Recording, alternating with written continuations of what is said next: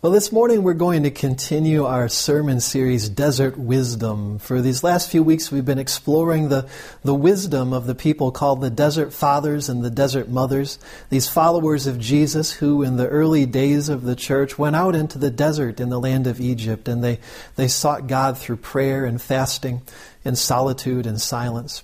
As we begin this morning's message, Caitlin Fivecoat is going to share a gospel reading with us. Open your hearts to God. Listen for God's voice as Caitlin shares with us this reading from Matthew chapter 14.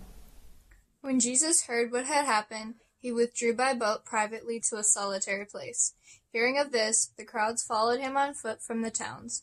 When Jesus landed and saw a large crowd, he had compassion on them and healed their sick.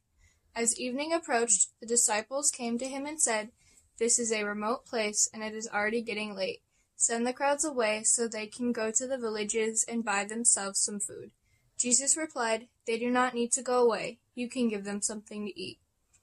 "We have here only 5 loaves of bread and 2 fish," they answered.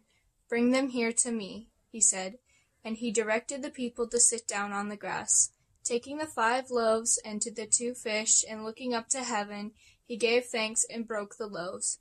Then he gave them to the disciples, and the disciples gave them to the people. They all ate and were satisfied, and the disciples picked up 12 basketfuls of broken pieces that were left over. The number of those who ate was about 5,000 men, besides women and children. The word of God for the people of God. Thanks be to God. So these last couple weeks we've heard about some of the most famous of the Desert Fathers and the Desert Mothers. And we've heard stories of Father Anthony. We've heard stories of Father Macarius. This morning we're going to hear a story about 3 Desert Fathers who were so obscure that nobody ever even thought to write down their names. Now the story goes like this. There were once 3 friends who were pious and faithful and devoted to God. And these 3 friends, these 3 men, decided that they were going to devote their lives in service to God. Now the first man had a passion for peacemaking. And he said to his friends, "I'm going to go about the world, and wherever I find strife, wherever I find conflict, I'm going to teach people the way of Jesus. I'm going to show people how to live in peace." Now, the second friend had a passion for comforting and caring for the sick. And so he said to his friends, he said, "I'm going to go out into the world, and wherever I find sickness, I'm going to sit by the bedside of people who are suffering. I'm going to share God's healing with them. I'm going to share with them the hope of resurrection and new life in Christ." The third friend, he said to his friends, he said, I am going to go out into the desert, and I'm going to seek God in silence and solitude. I'm going to seek God in fasting and in prayer. Well, these 3 friends, they went their separate ways, and months went by, years went by. And then one day, just by chance, the first 2 men happened to meet each other in the street one day. And they started sharing stories and talking about all of the things that they'd been up to. And as these 2 men were talking to each other, the first man said to the second man, he said, "You know, I have a confession to make." He said, "After all of these years of keeping busy and trying to make peace," he said, I'm exhausted. He said, "I feel like I'm right at the edge of burnout." He said, "I've discovered that there are a lot of people who just don't want to live in peace. And I've discovered that you can't make people walk in the way of Jesus if they don't want to walk in the way of Jesus." He says, "And I have become so frustrated with people. I can feel my heart getting harder and harder, and I feel like I'm just about ready to give up on people entirely." And the second man said, "I know exactly what you mean." He said, "When I set out to comfort the sick," he said, "I had no idea how much sickness there is in the world. I spent all day, day after day, sitting at the bedside of people who are suffering. And even though I spend long hours comforting people, it always seems like at the end of the day, the list of people I haven't visited just keeps getting longer and longer and longer." He said, "It's got to the point where I've begun to resent the people who need me the most, the people who want me to stay at their bedside and take up my time and get in the way of making my way down my visit list." He said, "Those are the people who I resent the most, the very people I'm trying to comfort." He said, I can feel my own heart getting harder too." He said, "I'm tired and burned out, and I'm just about ready to give up as well." And as the 2 men commiserated, they had an idea. They decided that they would go out into the desert And they would look up the third man, their friend, and see what he had been up to over all those years. And so they went out into the wilderness. And eventually they did find their friend, the third man. And when they found him, they rejoiced, not just because they were together again, but they rejoiced because they could see immediately upon meeting their friend that he was well. He was not just healthy in his body, but they could see that he was healthy in his spirit. He radiated compassion. He radiated goodness. He was shining almost with the compassionate goodness and mercy of God. As they talked to him, they discovered that as their hearts had been getting harder and harder, his heart had grown more and more tender. His heart was filled with love for the world and for all of the people in it. And finally, the two men asked their friend a question. They said, "We want to know, how did you do it? Where did all of this compassion come from? What have you been doing out here in the desert all of these years?" And the third man was silent for a moment. He didn't answer their question. Instead, he finally got up and he went and he fetched a pitcher of water and a bowl, a kind of basin. And then he gave the pitcher to his friends and he said, "I want you to pour the water into the basin." And so they did. And as they were pouring the water into the basin, the third man said to his friends, "Now I want you to look as you're pouring. I want you to look into the basin. Look all the way into the bottom of the bowl and tell me what you can see." And so the two men looked into the basin and they said, "Well, we can't see anything. The water is all churned up." He said, "Okay, now just wait." And so when they had finished pouring the water, they waited. They waited 1 minute. They waited 2 minutes. They waited and waited until the water was finally still. And then the third man said to his friends, he said, "Now look in the bowl and tell me what you see." And this time the two men looked in the basin and they said, "Well, we can see ourselves. We can see our reflections perfectly clearly." And the third man said, "This is how it is with people who are always busy, busy, busy for God." He said, we work until our souls, our hearts, our mind are so churned up that we can't see ourselves clearly and we even lose track of God.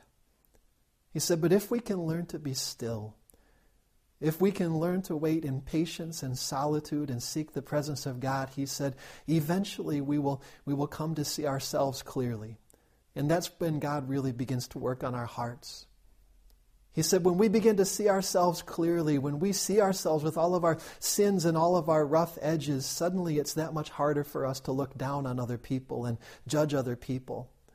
And when we see ourselves clearly with all of our sins and all of our rough edges, we realize how much grace God has given to us, how much forgiveness God has shown us, and we become truly thankful. He said, when we begin to see ourselves clearly in that still and quiet place in the presence of God, that is when God softens our hearts and fills our hearts with compassion. I've been thinking about that story this week. I've especially been thinking about those two friends who were always busy, busy, busy for God. Those two friends who were bound and determined that they were going to go out and save the world of their own strength, of their own effort, of their own willpower. Those two men remind me of a lot of Methodists I know.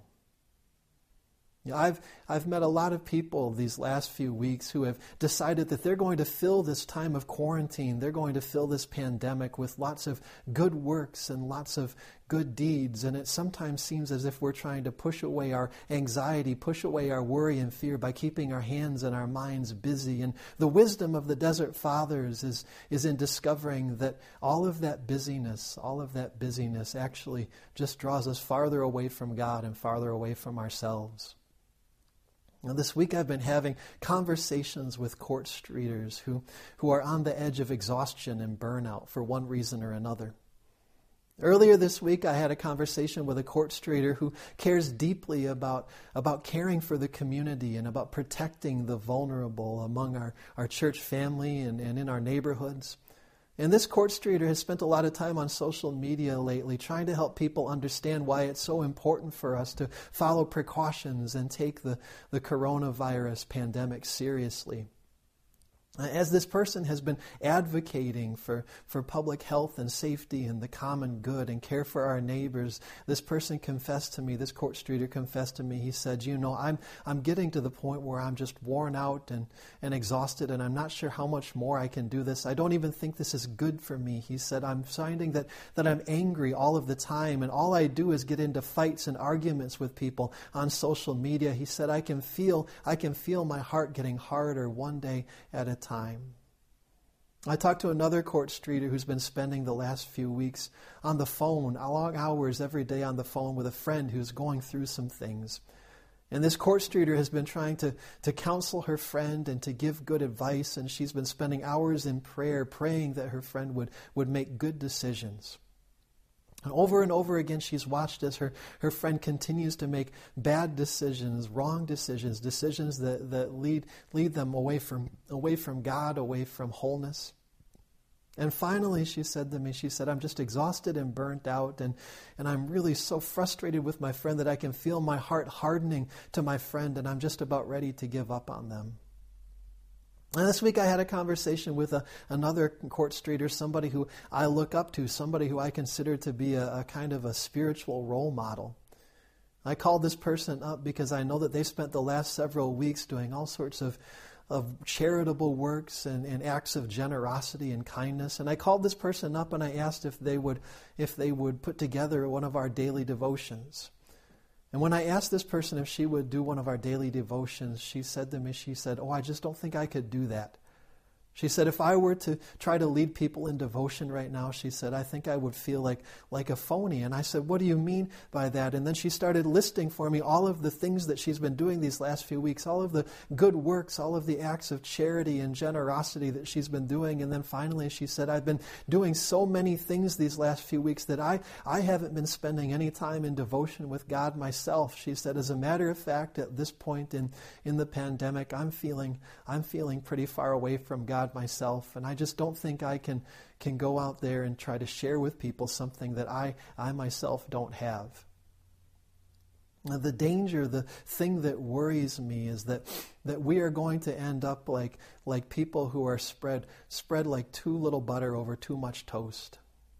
Now, the thing I'm worried about right now is that Methodists who are so used to being busy, are going to come out the other end of this pandemic burned out and exhausted with our hearts hardened by all of this experience. And my counsel, my guidance, my wisdom right now, the wisdom we receive from the Desert Fathers and the Desert Mothers is that the way to avoid that, the way to keep our hearts tender, the way to fill our hearts with compassion as we make our way through this moment of crisis is to find the presence of God in moments of stillness, in moments of solitude. And Jesus understood that wisdom. If we read the Gospels carefully, one of the things that we discover is that Jesus is constantly slipping away from his disciples. He's always slipping away from the crowds in order to spend a few quiet minutes alone with God. At the very beginning of his ministry, Jesus goes out into the wilderness and he spends 40 days in fasting and in prayer. He wrestles with demons. He experiences temptation. And then when Jesus comes out of the wilderness and he begins his ministry, over and over again we find he steps away from the crowds and keeps on seeking God in those quiet places out in the wilderness. That's what we see Jesus doing in today's reading. As we pick up today's gospel reading, we find that Jesus has just received some terrible news. Jesus has just learned that his cousin, his mentor, his teacher, John the Baptizer, has been killed. John the Baptizer had a habit of speaking the truth about powerful people. And eventually those powerful people pushed back. They had John arrested. They had him imprisoned. They had him executed.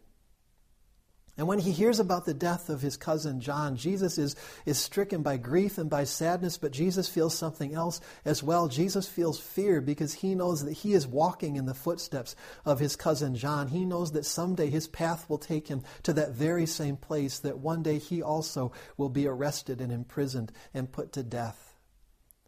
And in that moment of grief and sadness, in that moment of worry and fear, Jesus does what he so often does. He withdraws from the crowds. He gets in a boat all by himself. He sails away from the crowds, and he tries to find a place where he can have some solitude with God.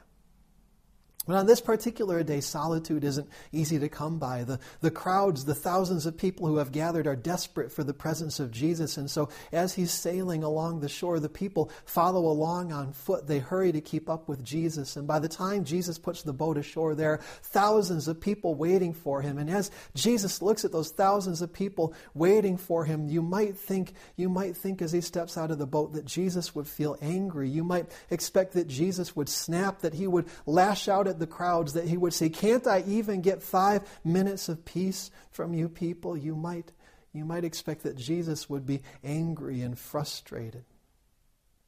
But the Gospels tell us that that's not what Jesus does at all. The Gospel reading this morning tells us that as he steps out of the boat, as he sees all of those thousands of people waiting for him, the Gospel tells us that Jesus is filled with compassion.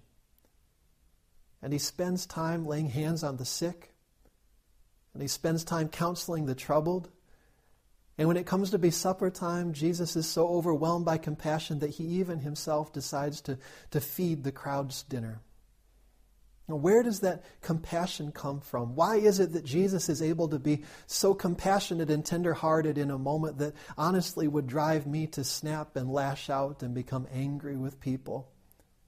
Well, all of that compassion comes from the silent moments, the still moments, the moments of solitude that Jesus spent in the presence of God. Jesus, as he was fasting, learned how to have compassion for the hungry. And as Jesus was wrestling with demons in the wilderness, he learned to have compassion for those who are tired and afraid. As Jesus experienced temptation, he learned to have compassion for those who made bad decisions and were in need of forgiveness. Jesus in the desert, in the moments of silence with God, he learned how to be compassionate. And you and I can do the same thing. It's really not that hard to start. The first thing that you have to do if you want to find a tender heart in the presence of God is simply to stop.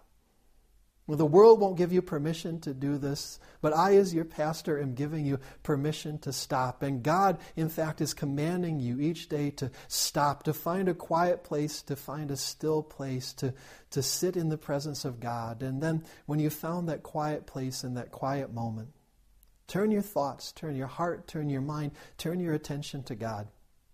I'm going to be honest with you, the first time you try this, you're going to discover that it's not easy. The first time you try to sit in stillness and turn your thoughts to God, you're going to discover that it's hard to make your mind be still. You're going to discover that you don't have nearly as much control over your own thoughts as you think you do. You're going to find that your mind suddenly starts putting together to-do lists and shopping lists. You're going to find yourself having conversations with people who aren't even there in the room with you. You're going to find anxiety and worry and fear creeping around the edges of your mind. You're going to find that your mind wants to rest and settle anywhere but on God. And when that happens, here's what you do. Forgive yourself. It's like that for everybody. It's that hard for everybody. Forgive yourself and then start over again. Gently turn your heart, turn your mind, turn your thoughts back to God. And when your mind wanders again, forgive yourself and have grace with yourself and turn your heart and your mind and your thoughts back to God. And as you do this over and over again, as you forgive yourself and learn to be gentle with yourself and turn your focus and attention back to God over and over again, eventually there will come a moment, finally you will find a moment when the water is still and you can see yourself clearly. And when you reach that place, when you've practiced forgiving yourself and being gentle with yourself, when you have learned how to love yourself, then you'll be ready to love everybody else too. Let's pray.